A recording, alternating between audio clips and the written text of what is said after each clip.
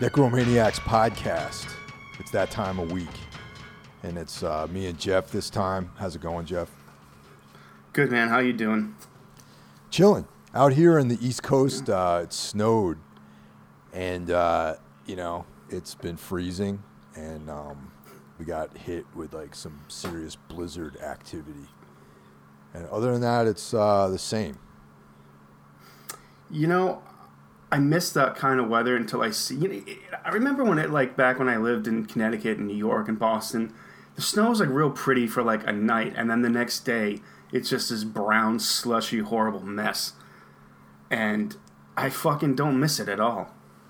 Yeah, city snow is kind of a drag, definitely. For sure. And out here the way it's always warm. Corona's running wild, and everyone's quarantined, but it's not snowing, so I guess that's the only really thing that's going on out here that I can say is positive. Across the nation, though, it seems like the numbers are coming down, which is good. It's I think it's 60% down at this point, so that's kind of good. Yeah, I personally know 3 people that are vaccinated now, so yeah. That's 3 less people you got to worry about. You can stand around them, not to think, not to think maybe this person's going to get me sick. Yeah, it's that's definitely a concern, and it's real important that people stay safe, though, and continue to, be diligent with whatever level that they're taking this to, and just be smart. You know what I mean? Yeah, and I'm still taking every precaution, and I'm going to do so until I feel like we don't have to, which I still think is going to be quite a while. I mean, we're not out of the woods yet. Yeah, definitely. I mean, I actually just got another test today. I've been getting tested every 3 weeks, 2 to 3 weeks. So it was time to go back and go have the old swab up the nose, again, and so we'll see. Hopefully I'm good. Yeah. Yeah, I was just listening to this crazy podcast with this comedian, Giannis Pappas, detailing his experiences with COVID, and he's very knowledgeable about it, too. It was a really interesting podcast. It was humorous, of course. He's a comedian, but he had a very harrowing experience with it, ended up in the hospital, and, it was a stark reminder that, you can be relatively good health, 35 to 45, and get absolutely fucking ravaged by this thing. Yeah, definitely, man. So before we get started, what have you been reading or watching or getting into anything the last since we last spoke? Anything cool? Well, yeah, we were talking a little bit about this beforehand. I was listening to Rogan's podcast with Travis Walton. I'm not a regular listener of that show, but if something interesting pops up, I'll give it a listen. And do you know Travis Walton? You know who he is? No. You probably do. They based the movie Fire in the Sky about him on his book. Yeah, I do know. All right, I forgot the guy's name, but yes, I definitely. Yep, and I think I've heard that episode, but go ahead. Yeah, I think it came out 3 weeks ago at this point. Anyway, I was listening to the podcast and was like, "Oh man, I remember that movie. I should give that a rewatch." It's okay. It feels like a made-for-TV movie, and it's kind of dated. But other than that, it's a pretty solid movie with a great ending where it shows you the what happened. On the UFO, which I guess was the listening to the podcast was completely made up. That part of the movie they really embellished, and that wasn't his experience at all aboard the aircraft. But what was interesting to me is, that's a subject, aliens. It's always kind of fascinated me because I don't really believe in the supernatural, but aliens seems like more than a possibility. There just has to be life out there somewhere in an infinite universe. And listening to him on the he told his story. It's a story he's told 1,000 times, and I'm listening to, and I'm like, I kind of believe this. This seems believable. But the more the podcast went on, it started to get a little less believable. He'd had a couple more experiences with aliens. It just seemed really like this wasn't some trying to make it like it wasn't a random thing that happened to him, but that they were continuing to watch him or like observe him. And the longer it went on, the less credible it became for me. I don't know. Like, do you believe him? Do you believe in this stuff? I do. Yeah. I mean, it just seems unrealistic to think that humanity, the humans, are the only creatures that have gotten to any level of intelligence in the universe. You talked about the supernatural. It's like, I think like aliens, the supernatural, that's all the same shit, really. It's like I always love that scene in the fucking Moorhead and Benson film. It's either the Endless or Resolution. I forget which one it's in, but it's in one of those two films where they have this French guy, and he's talking like, what's the difference between like an alien, an angel, a demon, or a ghost? And I'm like, they're all the same thing, man. Like hardcore futuristic science and technology, alchemy, magic, aliens, angels, demons. To me, most likely they're all different aspects of the same kind of thing. I mean, it's like the fact that you and I are talking across the country like this is magic from somebody 200 years ago. Very true. Yeah.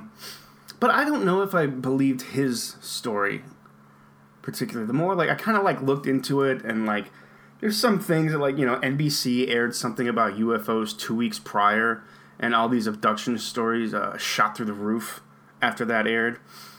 But I mean, he stuck to his story for 40 years, so I think he believes it, but I just don't know if I believe it. I don't know. I mean, I don't know. It's an interesting podcast. It's an interesting listen. Yeah. The name didn't ring a bell, but I mean, during the day, I sit here all day in front of my desk doing shit, working, and I have podcasts going on all day, and sometimes they blur together. But I did hear that one now that you reminded me. And yeah, the thing is too, man, I believe that he's telling the truth, but also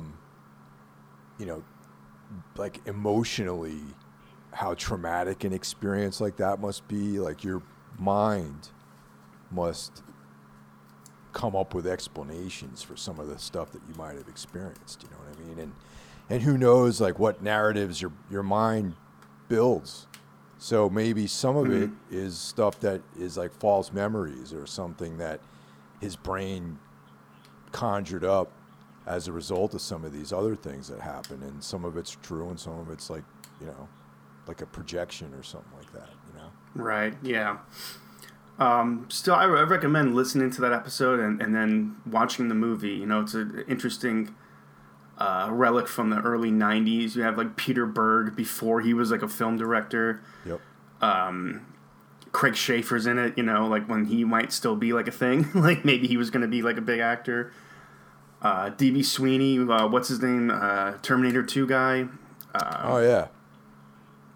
Jason Patrick? No, it's not Jason Patrick. No, I can never remember his name. But it's a good cast. It's just a little, dated and a little goofy. But it was cool to rewatch. Definitely. Yeah, I haven't seen that movie in ages, man. Yeah, it had been 20 years, I think, since I last seen it. Other thing I've been watching, HBO Max just put one of my favorite shows on. It aired on Adult Swim. It was called The Heart, She Holler. I'd probably mentioned this show to you before. It's sort of a surreal redneck soap opera. Starring Patton Oswalt, David Cross is in it, Amy Sedaris. 3 seasons. Each episode is about 12 minutes long. The second season is really, really excellent. The first season is okay, but the second season is excellent. And it's one of those things if you watch a few minutes of it, you're going to know right away if this is for you or not. I can't recommend it enough. I think it is funny and weird and disturbing at times. And I'm really glad it's on HBO, and maybe it'll find an audience. I'll check that out. I mean, I'm not a big David Cross fan, but I like Patton Oswalt. Yeah, well, David Cross, I mean, like, he's in it. There's not, like, he's not, like, a big part of it. He plays a bartender.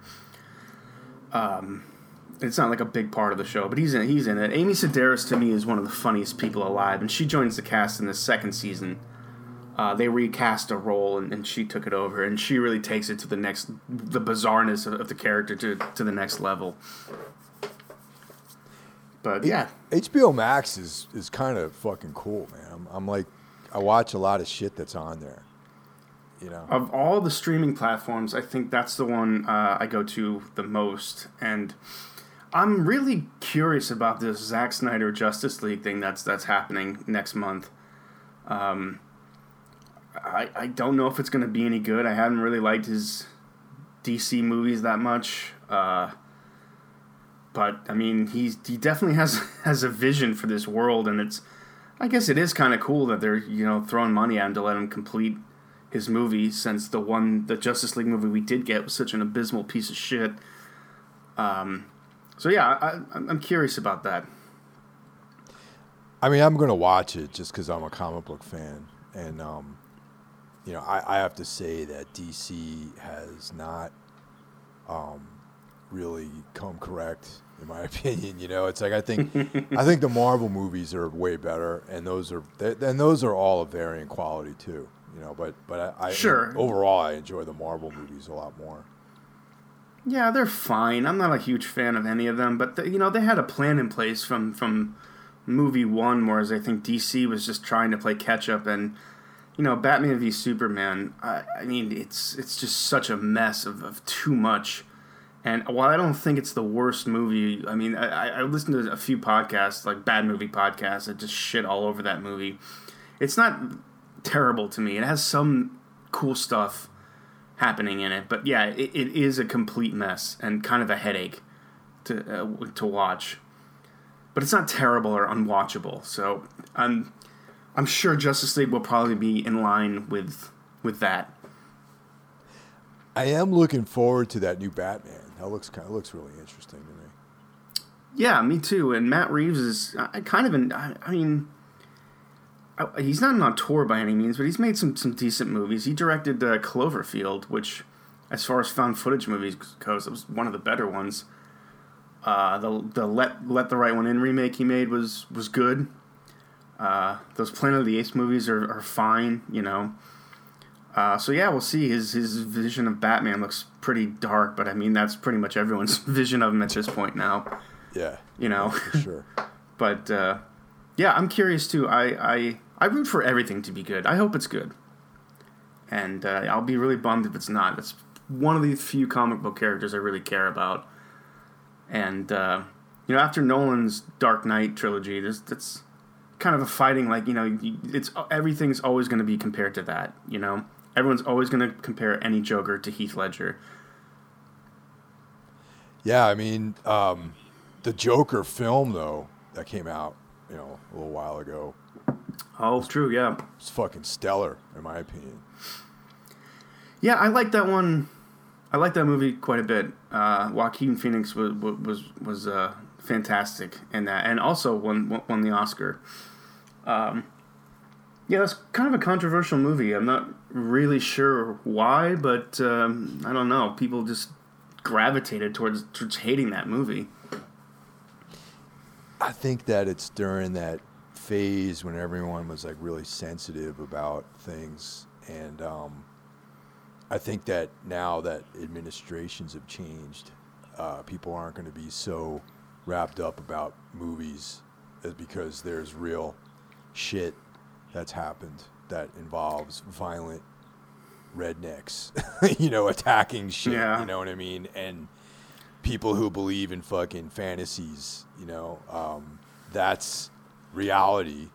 And things like, movies and music I don't think are going to be on the forefront of what people are thinking about as controversial these days. I hope you're right. I feel the opposite sometimes with the big bad Trump gone. America's going to need a new boogeyman, and what's that going to be? Well, I don't think that shit's going away. Really, I think that there's enough of these empowered fringe militias out there. Like a lot of the violence that we saw in January, I think is going to continue like for years, really. Yeah, you're probably right. I mean, that was really a low point for America, and something worse is probably around the corner. Yeah, I mean, I unfortunately that's how I imagine it. Especially, the how sexy conspiracy theories are. I mean, yeah.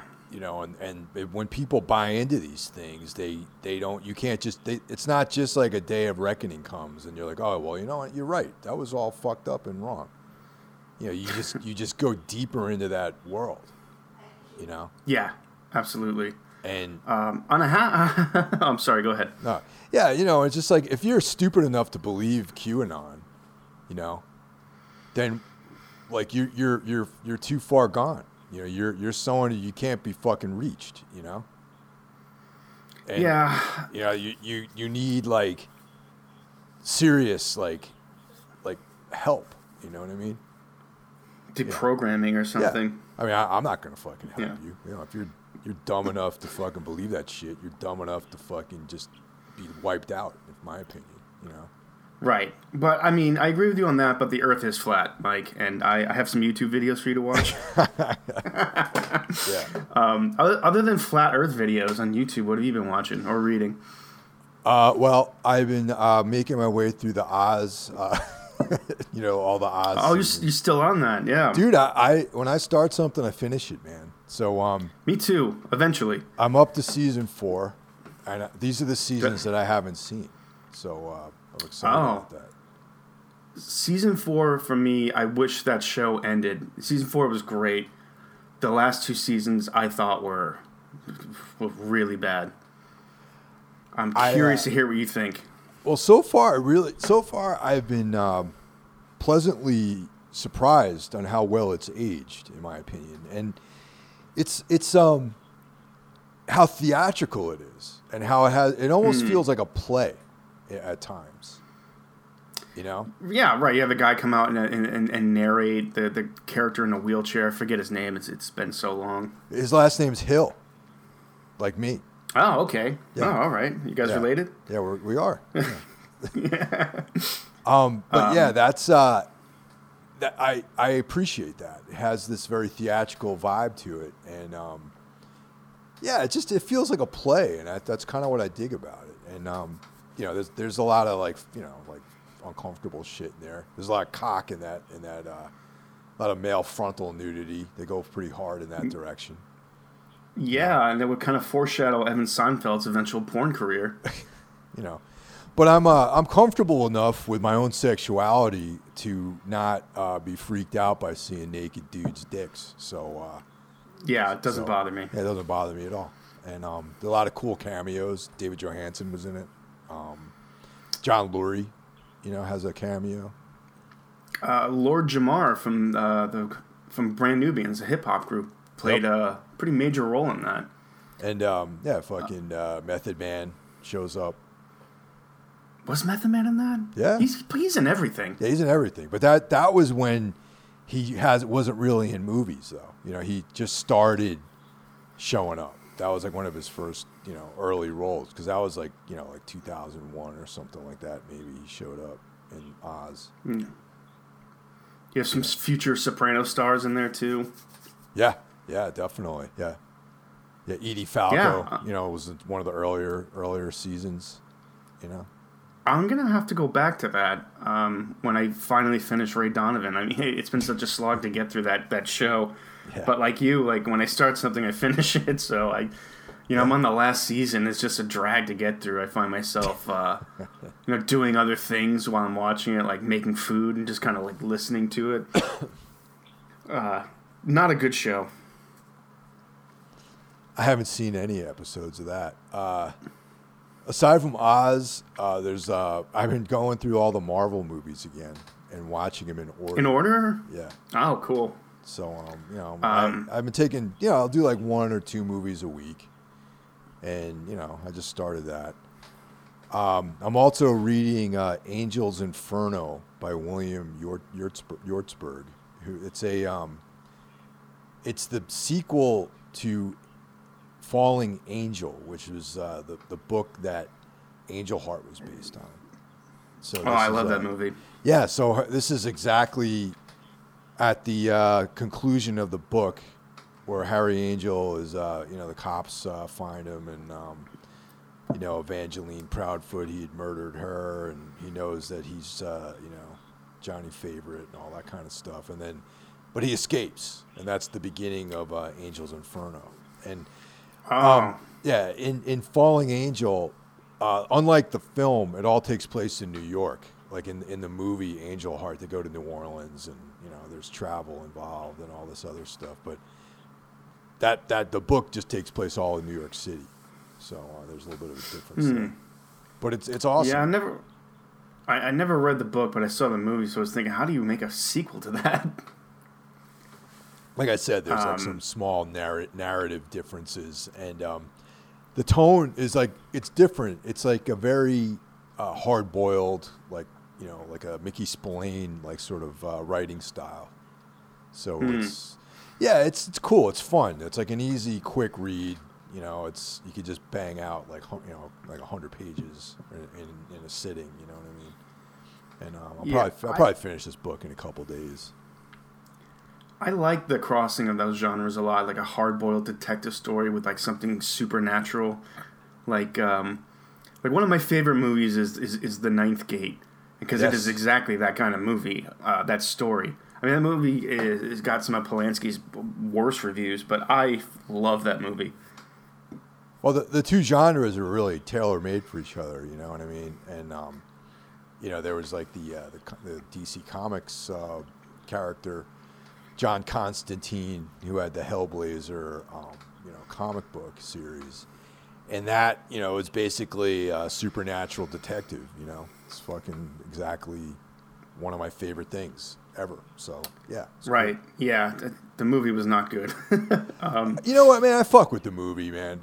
Yeah. Yeah, it's I don't know, man. I kind of like, I guess I'm a fan of Keanu Reeves, man. I kind of like him in movies. Well, he's good at what he does, being a movie star, if you look good kicking ass on screen and can deliver your lines, he's good at that. I don't think he's a great actor. No. But I think he's a good movie star. He's great for stuff like The Matrix and John Wick. He's really terrible in the Dracula movie. He's not alone. Dude. There's a lot of bad performances in that movie. It's a great movie, but there's some bad acting. I don't like that movie. I love vampires, but I don't like that movie. I can't get into that movie. Really? Wow, yeah, interesting. I know. It's an unpopular opinion. I acknowledge that. It is. Yeah, most people love that. All right. So, watching some cool shit. Well, today's movie, you wanted to cover this. You mentioned it briefly in the last podcast. I think we're going to have a difference of opinion on this one. Well, let's see, man. All right. The movie's Hunter x Hunter.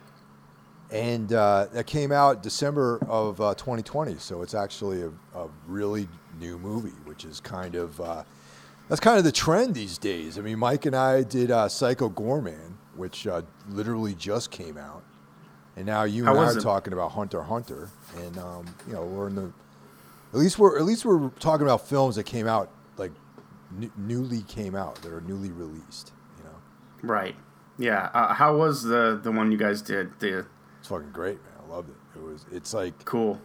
It's like it's definitely it's not if you go into it because it's the same guy who did The Void, and if you're going into this film expecting The Void, you're going to be disappointed.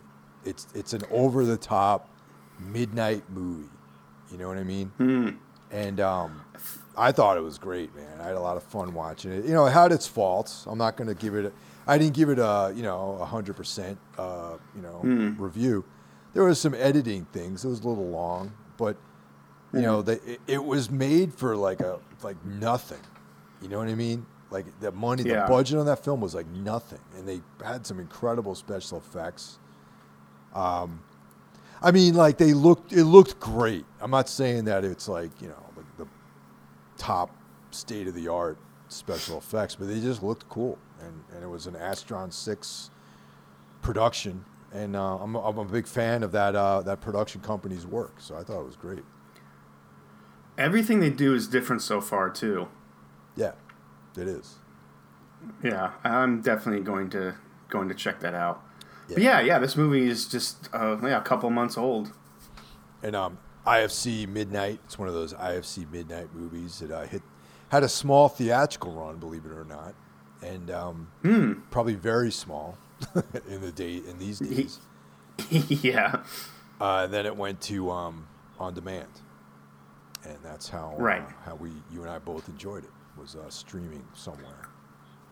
Yes, exactly. You want to break down the cast real quick? Pretty small it's pretty. Pardon me. Very small cast. Which we like. And actually, that is a kind of a thing that is like very common in the films we talk about.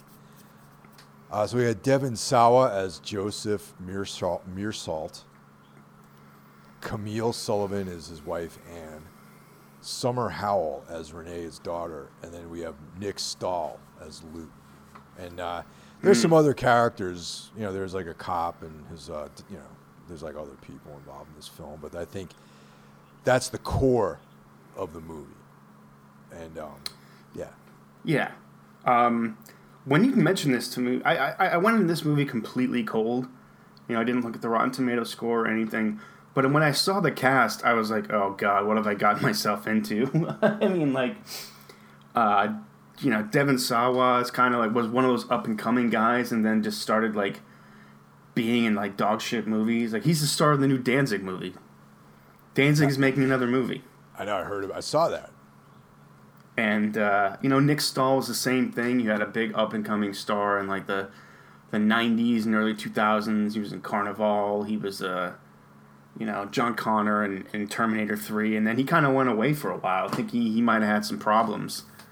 Like drugs or something like that, like cocaine. Yeah, it's weird. Like a couple months ago, I was getting an oil change, and I saw him at a cafe in Silver Lake looking to have a very intense conversation with someone. So, but that said, it really surprised me. They're both really good in the movie, as is the rest of the cast.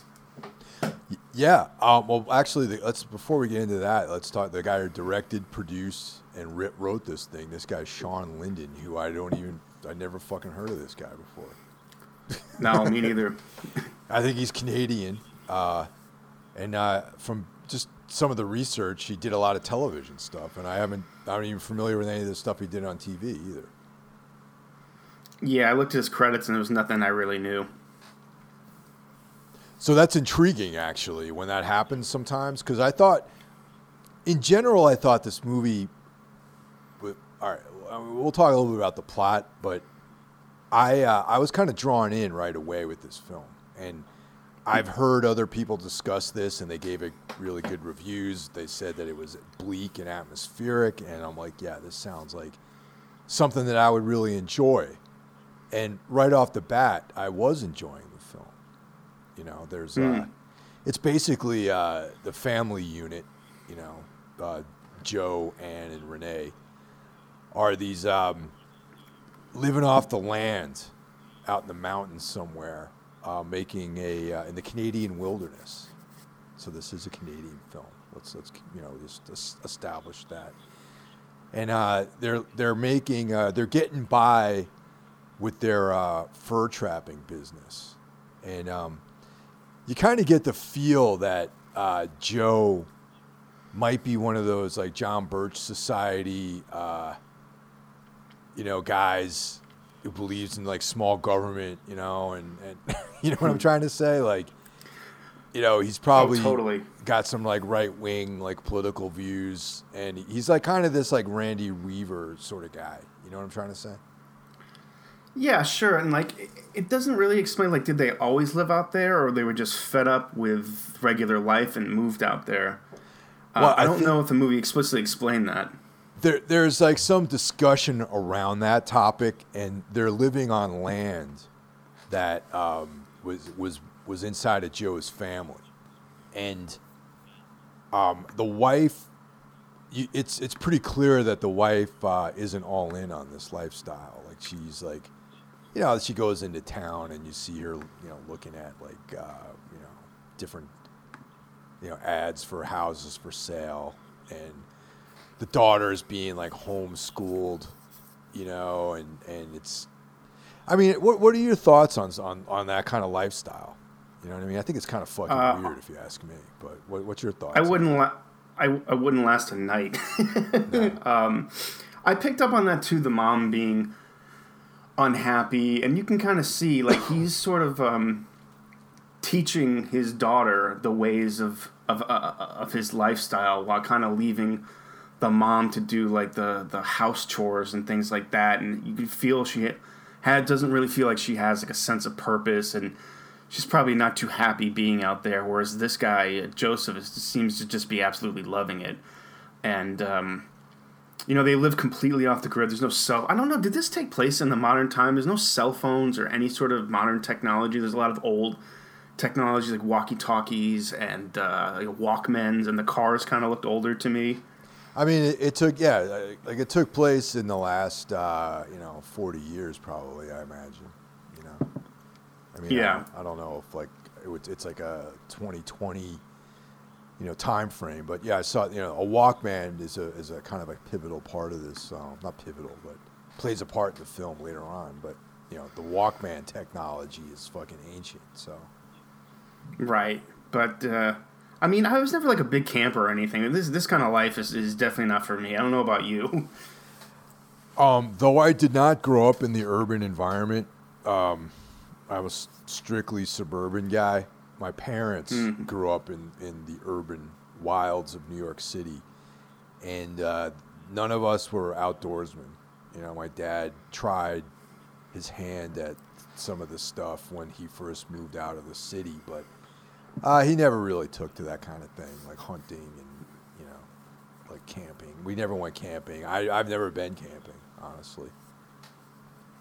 I've been a few times up in Maine, New Hampshire, with Randy, your other podcast co-host, and that whole group of people. And I don't know, I'm just always cold and uncomfortable and feel wet. And I'm a wimp. I'll admit it. Like sometimes even on tour, like if we all had to share one or two hotel rooms, I'd be upset. That's the kind of guy I am.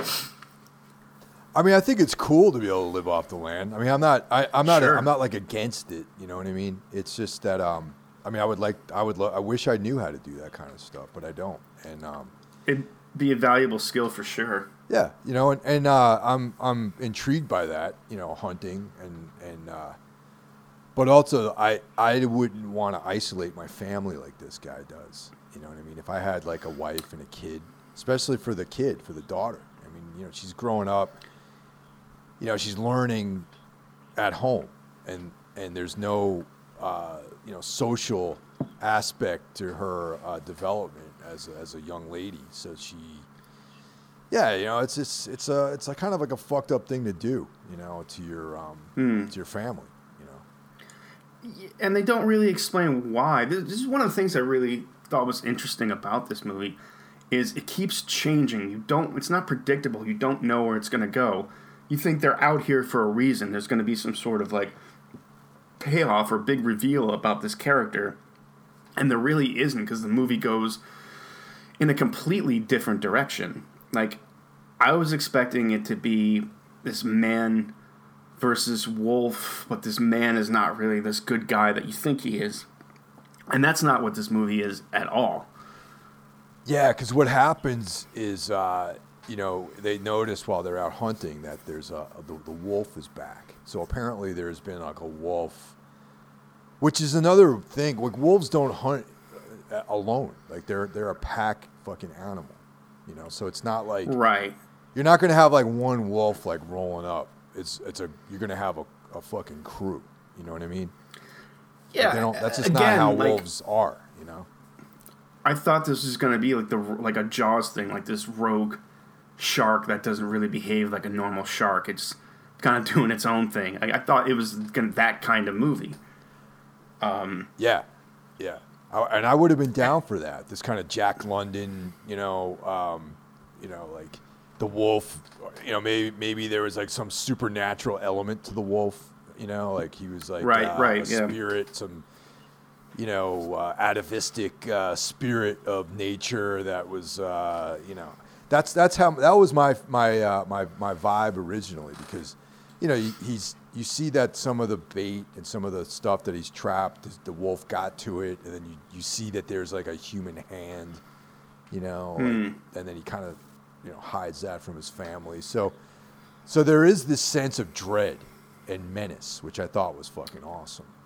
Oh yeah, and like we should talk for a minute about the direction of this movie. Like it is really captures the atmosphere of what it's like to be out in the woods. It's just gray, a little foggy, rainy. The movie feels cold. Mm-hmm. Like you want to put on a jacket while you're watching it. So it really nails the mood and the tone that's going for almost perfectly. And there's a few weird like when you finally get a look at the wolf. It was huge. It was obviously CGI. Obviously, not a lot of money could be spent on something like that. And I was like, if this is the main monster, why is this the reveal? It was confusing to me at the time. I started to wonder. I was like, oh man, this was started off so good. I don't know now. But again, the wolf is sort of a red herring.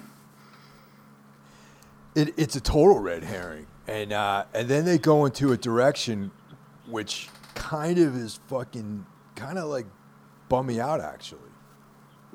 Yeah, that's interesting, because when we talked about it, you said you liked everything but the end, and for me, the movie kept zooming out. Like it never like pin it down. Like at one point, you're like, I guess you'd say Devin, the wolf is fucking up their meager living that they do make, and he feels like he has to go out and hunt down and kill the wolf.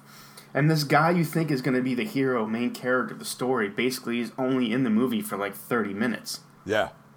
Which I appreciated that. That I thought was cool, Yeah, it was very unexpected. And the movie zooms out a little bit more, and you see these two police officers,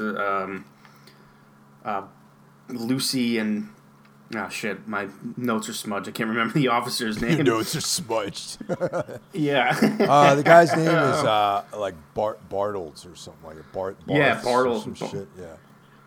This was like the only thing that didn't totally work for me, where it's like you have this really bleak atmosphere of people living in the woods. You don't think the movie's going to break from that. And then it does, and these two, they're kind of humorous, and... They go and they hate the local yuppies, and the yuppies are like kind of comically out of place, and you hear the nagging wife in the background. Why are they giving you a ticket?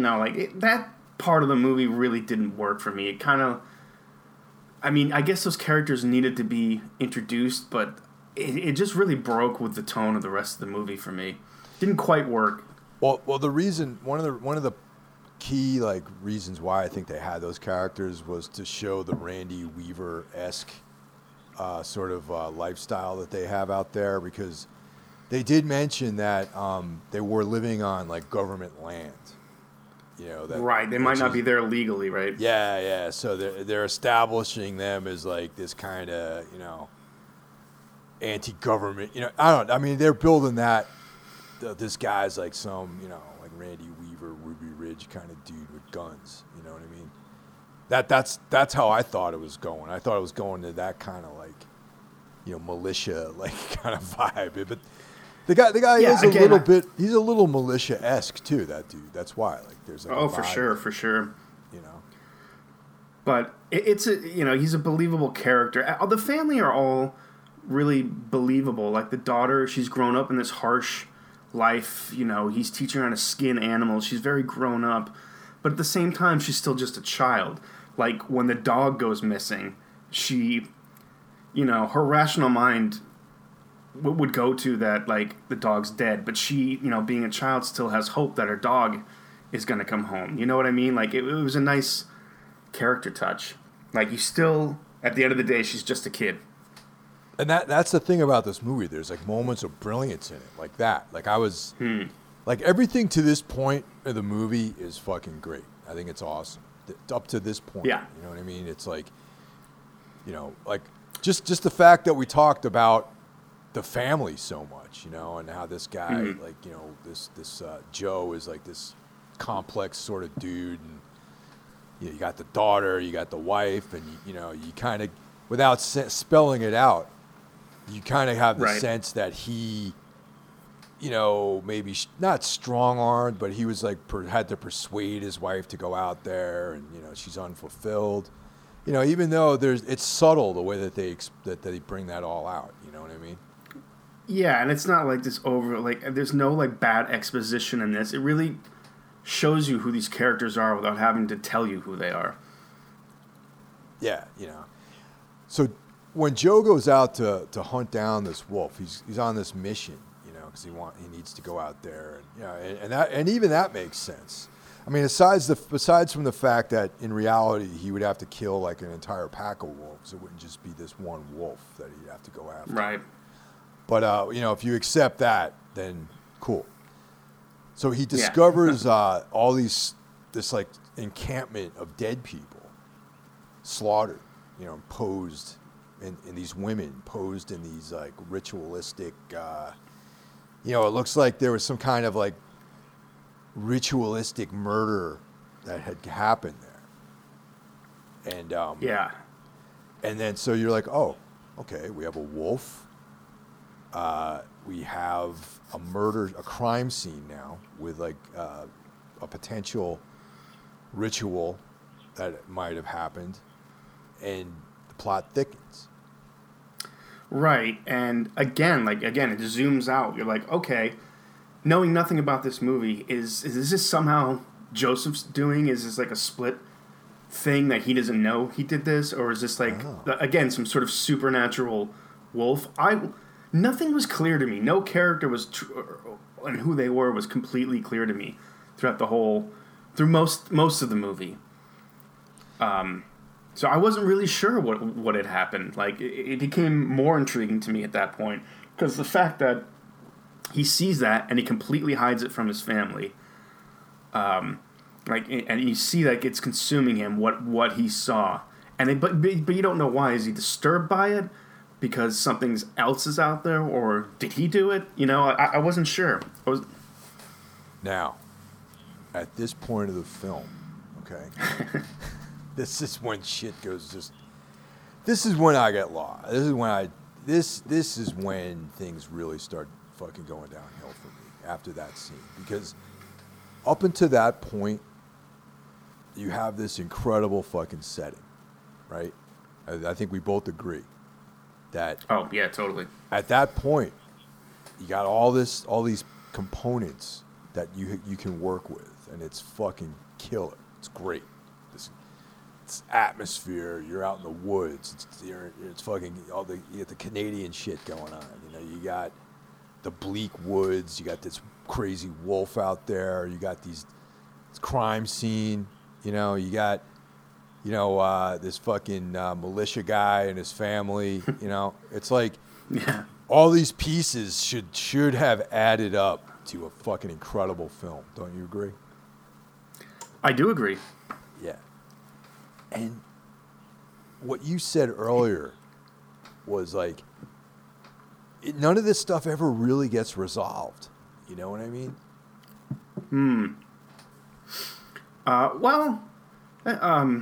That's fun, because this is where I got more intrigued, and excited, God, where's this going to go? And again, it doesn't go where I think it's going to go. I think this is where we split on the movie. Spoil. I really liked it.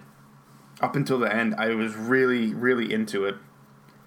And it just totally went places I didn't expect it to go. So I'm curious what you didn't like about the remaining. Because right here, we're at the 45-minute mark or so. Yeah. So there's still half the movie left. Yeah, this is up until now, it's you got all these, like I said, you got these great components. But now it starts veering off into the realm of maybe I should have spent more time on my outline before I wrote the script. You know what I'm trying to say? That's the feeling I got. It's okay, maybe we should have workshopped the second half of the film before we went to, we finalized this thing. You know what I'm trying to say? Well, this is pretty much when what you think is the main character exits, and another character comes in. Right. And again, I knew nothing about the movie. I knew nothing about this character, but I mean, like thinking back, it's pretty obvious who the new character is. This is when the movie introduces to the Nick Stahl character Lou. So the husband's been out hunting the wolf for a couple days. The mom's worried. The daughter misses her dog. She thinks she hears a dog grunting in the woods, but it's this guy who says he's a nature photographer, although there's no evidence that he's a photographer anywhere. Nope. He's been attacked by the wolf, and they basically take this guy in and try to nurse him back to health. And maybe I'm naive, but did you get right away that this was the killer? Yeah. I mean, it was pretty. The guy looks sketchy. You know what I mean? Yeah. And I guess when you hire Nick Stahl, that's what you get. Right, but also it's like what I mean.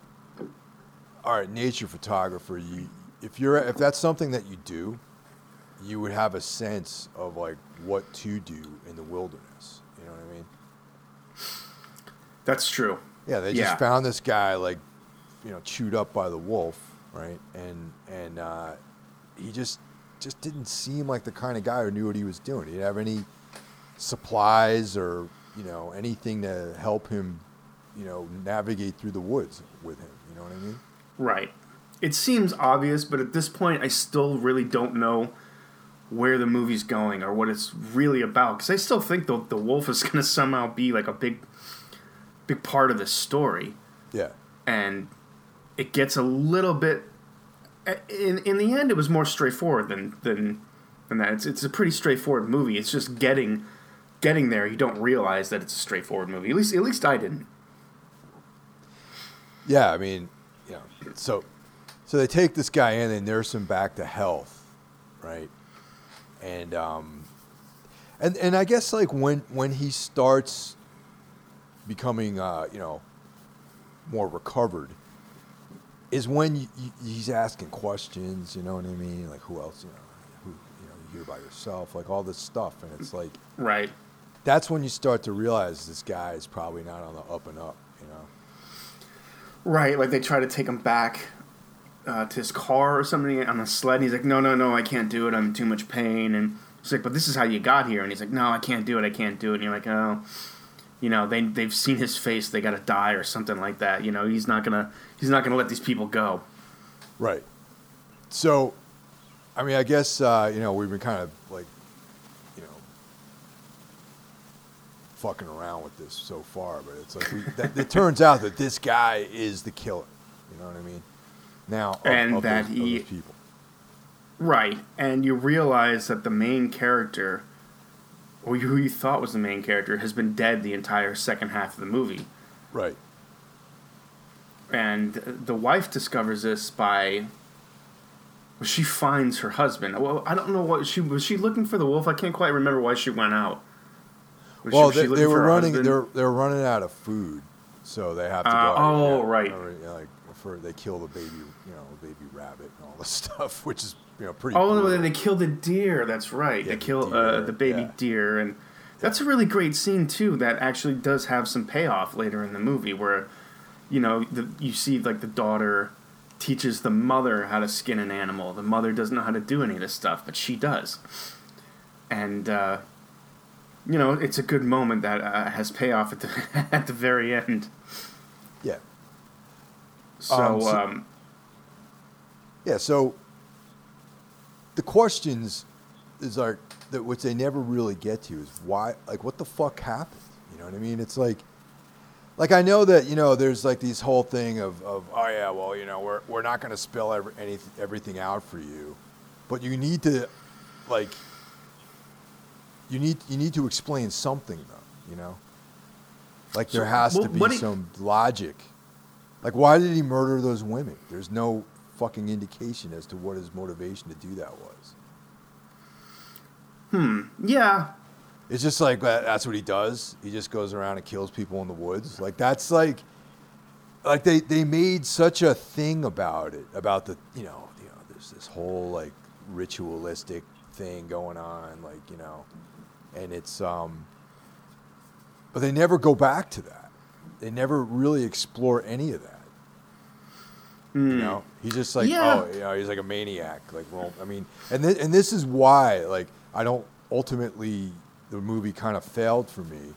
Was with all of this buildup and all of this great atmosphere and all of this, very good direction. At the end of the day, this just was a fucking movie about a psycho killer in the woods, Yeah, I thought it was really more about the family, and like it's really the mom's story and kind of her journey, because she's the one who's left at the end, just been through this horrible experience, and then it's horrible experience even too going back to like them moving out in the woods and being unhappy and unfulfilled, and in the end, sickly enough, she serves a purpose. Right. Well, yeah. So I agree. You're right. It's about the wife, like coming into her own. Okay. But the way it's all right. What happens is this guy ends up killing the daughter, raping and killing the daughter. He puts his Walkman on. And I wanted to talk about that scene though. I like that she comes home and he's like, "Oh, don't worry, I'm going to take you to the daughter." They get, he tries to attack her. She smashes him in the face with a bear trap and it closes on his face. That was a particularly brutal moment I hadn't seen in the film before. But I really like that it doesn't show the rape and the murder of the daughter, and that it just she opens the door to the daughter's bedroom and you just see the look on her face. And I think that's a lot more powerful than seeing what he did to her or showing the aftermath. Like that look on her face tells you everything you need to know about what happened. And yeah, definitely. Yeah, I mean that was powerful. I thought too. Yeah, for sure. Absolutely, yeah. And I'm sorry, I didn't mean to interrupt you or no, your thought. Fine, yeah, but so of course she snaps, and like now it becomes a Rob Zombie movie, though. You know what I mean? And and I just thought, like, yeah, it's cool. Like she, chains the guy. She ends up getting the upper hand on him. She chains him up. She starts skinning him like an animal, because like she learned how to do that on the deer earlier. And she cuts his face off, and I'm like, that stuff's all good, but it's out of place in this fucking movie, if you ask me. Yeah, I didn't think anything was out of place. Because, again, like, I didn't know where it was going. I didn't really know, in the end, this would be about the mom's journey. And it didn't feel out of place for me. I mean, her husband's dead. She just saw, like, what he did to her daughter and snapped and just wanted to fucking brutalize this guy. I mean, that scene of him, like, skinned, pathetically looking around out of, like, one eye just was really disturbing to me. Yeah, it was a cool scene, but it's more like a Rob Zombie-ism than like what I don't know. Like, so I don't know if this actually happened or not, but when she started torturing him, I imagine like Drowning Pool like playing in this, like it became a totally different type of movie. There is like some sort of like very like, it's not metal or rock, but this like noisy kind of song playing. Like she's listening to it to drown out his screams. I think there was an artistry to that scene that Rob Zombie could never pull off. Like if Rob Zombie made it, like one of his songs would be blaring in the background. Well, I guess that's regardless. I mean, that's how it played with me at least. It's like, okay, now it's on, man. Let the bodies hit the floor. It's like like some sort of like corny like metal riff would be playing, and so it was like waka like that kind of shit. Like yeah, like I don't know. It became like it's like on the turn of a dime. It kind of invalidated the entire movie to me. I mean, this is just me talking. You know what I mean? It's like yeah, it was so brooding and fucking atmospheric, and like it had this like very like personal thing going on in the movie, and then it just went off the rails at the end. I thought. And it became like a sensational Yeah, I don't know. I didn't like it. The ending didn't work for me.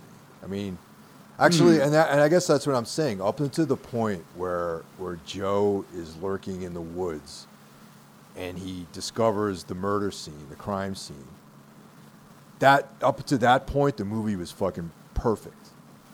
But what they did after that point of the movie completely ruined it for me. It just became like I don't know.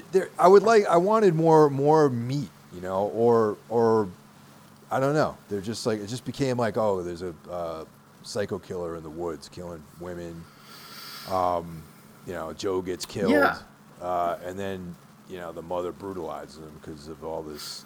It just became like a run-of-the-mill fucking movie at that second half. Sure. Yeah, but for me, the movie was about the journey of getting there, and I enjoyed taking that journey. At the end, it was really kind of like this simple, straightforward story, but getting there wasn't that at all. So I appreciated that. For me, if I go back and watch that end scene again, I think it plays a little better than you remember. Than like, yeah, with some guy with a 5 slap and a 5-string bass. Like, no, it was definitely better than that. And I was completely shocked by it. For me, that's the exclamation point on the movie. That's its big. The big ending to this like sort of somber movie that kind of ratchets up the sadness and despair and just explodes in this graphic climax where this woman just completely loses it on this guy. And I think hearing like this weird indie rock song, instead of some guy screaming and begging was a better choice. Yeah, no, the ending was great. Just that it's I see. I mean, it didn't fit to me. Like I wanted something else, I guess. Like I was saying, like the movie was building up to be something very unique, I thought, and it just cheesed out a little bit. And for what I wanted. Sure. I'm not saying everyone else out there. I mean, I recommend the movie, honestly. Like I think it's definitely worth checking out. It was a little disappointing for me. That's all I'm saying. Well, this was a huge, pleasant surprise for me. Like, you recommended it, and like I said, I saw the cast and was like, ugh. It was like seeing Tom Sizemore starring in any movie after like 2005. You know what I mean? It was like, oh, Devon Sawa. Because I just remember him from that awful fucking Fred Durst movie he just did. I don't know. With John Travolta stars in it. It's called Fanatic or something. It's truly awful. Fred Durst directed it. He directed it. He did a movie like 10 years ago with Ice Cube about like football or something. And I never saw it, but he made this. Yeah, The Fanatic. It's like if you appreciate garbage, like a movie so bad it's entertaining. It's kind of one of those movies. Like not quite as great as Veronica. But that movie's sick. I don't know what you're talking about. It's fucking great. It's fucking awesome. Right. I was like, so this guy, like, it's not the sign of quality when you have two kind of actors that really kind of fell from grace. So I expected nothing from this movie, and like every 10 minutes or so, I was like, this is good. This is so much better than I expected. Like, these performances are good. The atmosphere is great. I don't know where the fuck this movie's going. And that, like, I didn't watch a trailer or anything like that. I think trailers give way too much away. I can just imagine a 3-minute trailer for this movie completely ruining it for me. Yeah, I didn't watch the trailer either. I don't really watch trailers anymore these days, to be honest. But yeah, it's I read a little bit about it. Someone talked about it. I think Rue Morgue had a little blurb about it, and they definitely piqued my interest. And but yeah, it's just like I said, up until that point, I loved it. Thought it was great, and then it just went in a direction that I just felt like the story itself is a story that's been told before, and Yeah. husband gets, it's like the guy in the woods is a fucking killer, whatever, like revenge, and I kind of thought it was going to go somewhere else. The wolf, they never really, whatever happened to the wolf, like, why is he hunting by himself? I don't know, like all these things, like, and it was building up to be this kind of Jack London like horror film, with like some sort of horrific element to it, and it did Joe, the husband, did he blow up a building in Oklahoma, and that's why he has to live in the woods? You know what I mean? Like, yeah, did he storm the Capitol? Yeah, he could have, he would have if he's Canadian though, so. That's right, I forget it's Canadian. So much about American politics, I guess, but. Yeah. But yeah, I don't know. Yeah. Well, Mike, maybe this will be explained in the sequel, Hunter, Hunter, Hunter.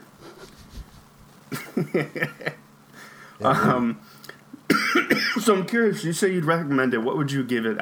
What would be your final grade? My rating on this is 3 out of 5. 3 of 5. Okay. And like I said, it didn't deliver what I wanted. However, I recommend you go out and check it out. People out there, maybe the movie will be a different experience for you than it was for me. But I thought it was incredible up to a point, and so that's that's my assessment of this thing. Yeah, I'm gonna go a bit higher. It's a 4. Yeah, it's a 4 for me. It's not perfect. It's got a lot going for it. There's a few minor missteps. Like the reveal of the wolf was very underwhelming, and it looked a little silly, but I can forgive a good movie if it has some bad effects. That's fine. The stuff with the cops, the little, weird tonal break that didn't work for me, although one of the cops does have sort of a brutal ending by getting caught in not one but 2 bear traps. Yeah, definitely. You can't help but feel bad for the guy. They play like he's played like a nice kind of guy, good guy, and he has a pretty brutal ending. This was such a huge surprise to me, though. I expected to watch this kind of mediocre exploitation film, and it surprised me in every step of the way. Like even like I thought the daughter was going to be the final person, because they were showing her like all of her skills, she can survive. But it didn't go that route at all. It was a huge surprise when she dies in the movie.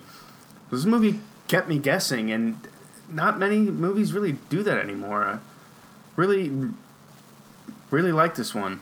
So yeah, that's a 4 for me.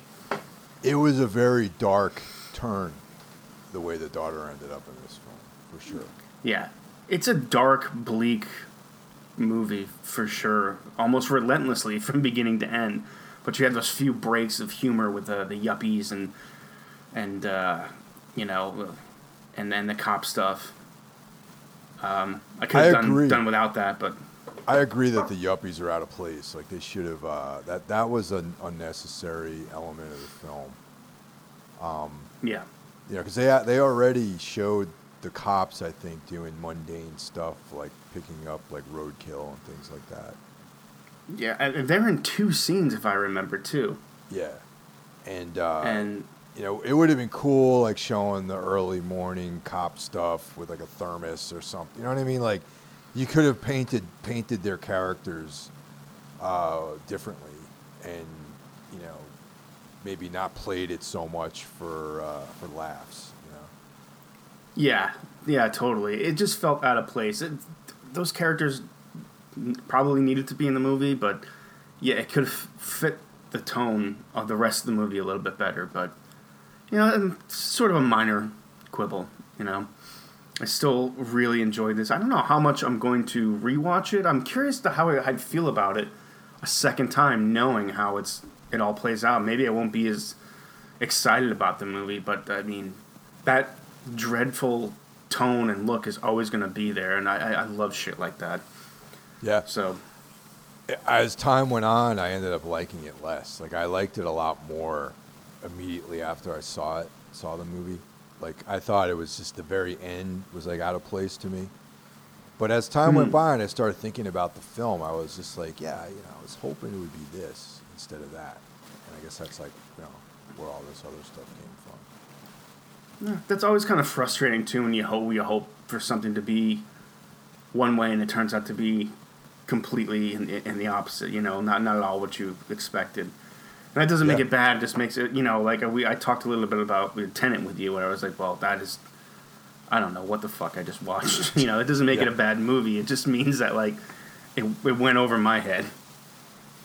There was a moment where I was hoping it was going to be a werewolf. Actually, I was like thinking that maybe like there was like some kind of werewolf thing when the wolf was like when you saw that the wolf was alone. That then I was like, well, again, this is like unusual thing going on. Like, again, like, I thought, like, when he found those bodies, maybe he thought, like, he did it, maybe he's the wolf, I didn't know where it was going to go. I had a feeling your disappointment in the movie had to do with the wolf. I had that feeling. Yeah, definitely, man. But you brought up a very interesting thing, which the first time, like, when I watched it, well, I've only seen it once, but when you mentioned that you thought maybe Joe was responsible for the murders. That's interesting. Yeah. That didn't even cross my mind. But looking back, I can see why you would think that, and that's intriguing. Yeah, I pick up on some things here and there. Now, ultimately, I was wrong. Since they are very vague about all that stuff, do you think like you never actually see Joe and Lou they never interact on screen? That's right. Do you think there was some kind of connection between those two guys? If there was, I didn't pick up on it, but who knows? Maybe a second view. Maybe again, I didn't know who this character was. Was he random? Was he related? Again, when he sees the bodies, maybe he's responsible. Maybe he knows he's responsible. Who's responsible? Again, it didn't. Right. You didn't know, and that made the movie much more interesting to me. I mean, not to beat the dead horse, but it's like that is like when I said that was the last moment in the movie that looking back that I really liked was like, yeah, there was so much rich material that could have came out of that, and it was like it's almost like you didn't even need the wolf or any of these other things to have the story the way it turned out. All you just needed was a guy in the woods, Yeah. And, like when I saw the crime scene and we saw Joe creep up on it, I'm like, wow, okay, now we got some shit going on here. We got a wolf, we got a crime scene, we got dead naked women, we got who knows what's going on? Is there a some sort of death cult, with wolves, who knows? And then it just turns out to be just like a regular run of the mill kind of story. I mean, I know we talked about all the other things, but at the end of the day, that's kind of what you have is a getting even movie or a revenge type thing. It's kind of funny your grievances about this movie or my grievances about the first season of True Detective. All the cool shit kind of didn't matter. It was just a guy on a fucking lawnmower. But also, I mean, I already went into a lot of this stuff too about just the fact that all of the necromancy was only in that group of people's fucking heads, man. You know what I mean? And that's makes it even scarier. Carcosa was a state of mind that all those people had, and all the evil sprung from inside of them. It wasn't like they weren't being guided down. There wasn't any demons. There was no demonic supernatural elements. It was all just madness that was guiding their steps. But there was even Rust and Coal is there's purpose and intention to all this stuff. Right. And, I don't know. I just rewatched that whole entire first season again too, man. Yeah, we talked a little bit. I think we talked about it a little bit last episode. I seem to remember talking about this with you. And Matthew McConaughey is a listener of the show. He's a huge fan. He wanted you to do an episode about it. He wants to come on on a special Patreon only episode with Matthew McConaughey, and we're gonna talk. He's gonna come on as Rustin Cole. That would be sick.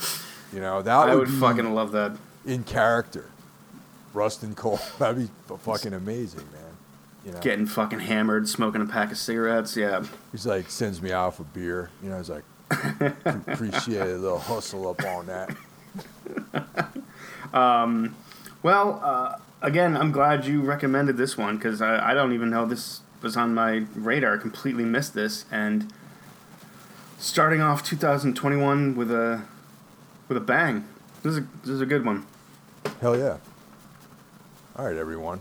Hope you enjoyed the episode, and we'll talk to you guys next time. Take care. Take care.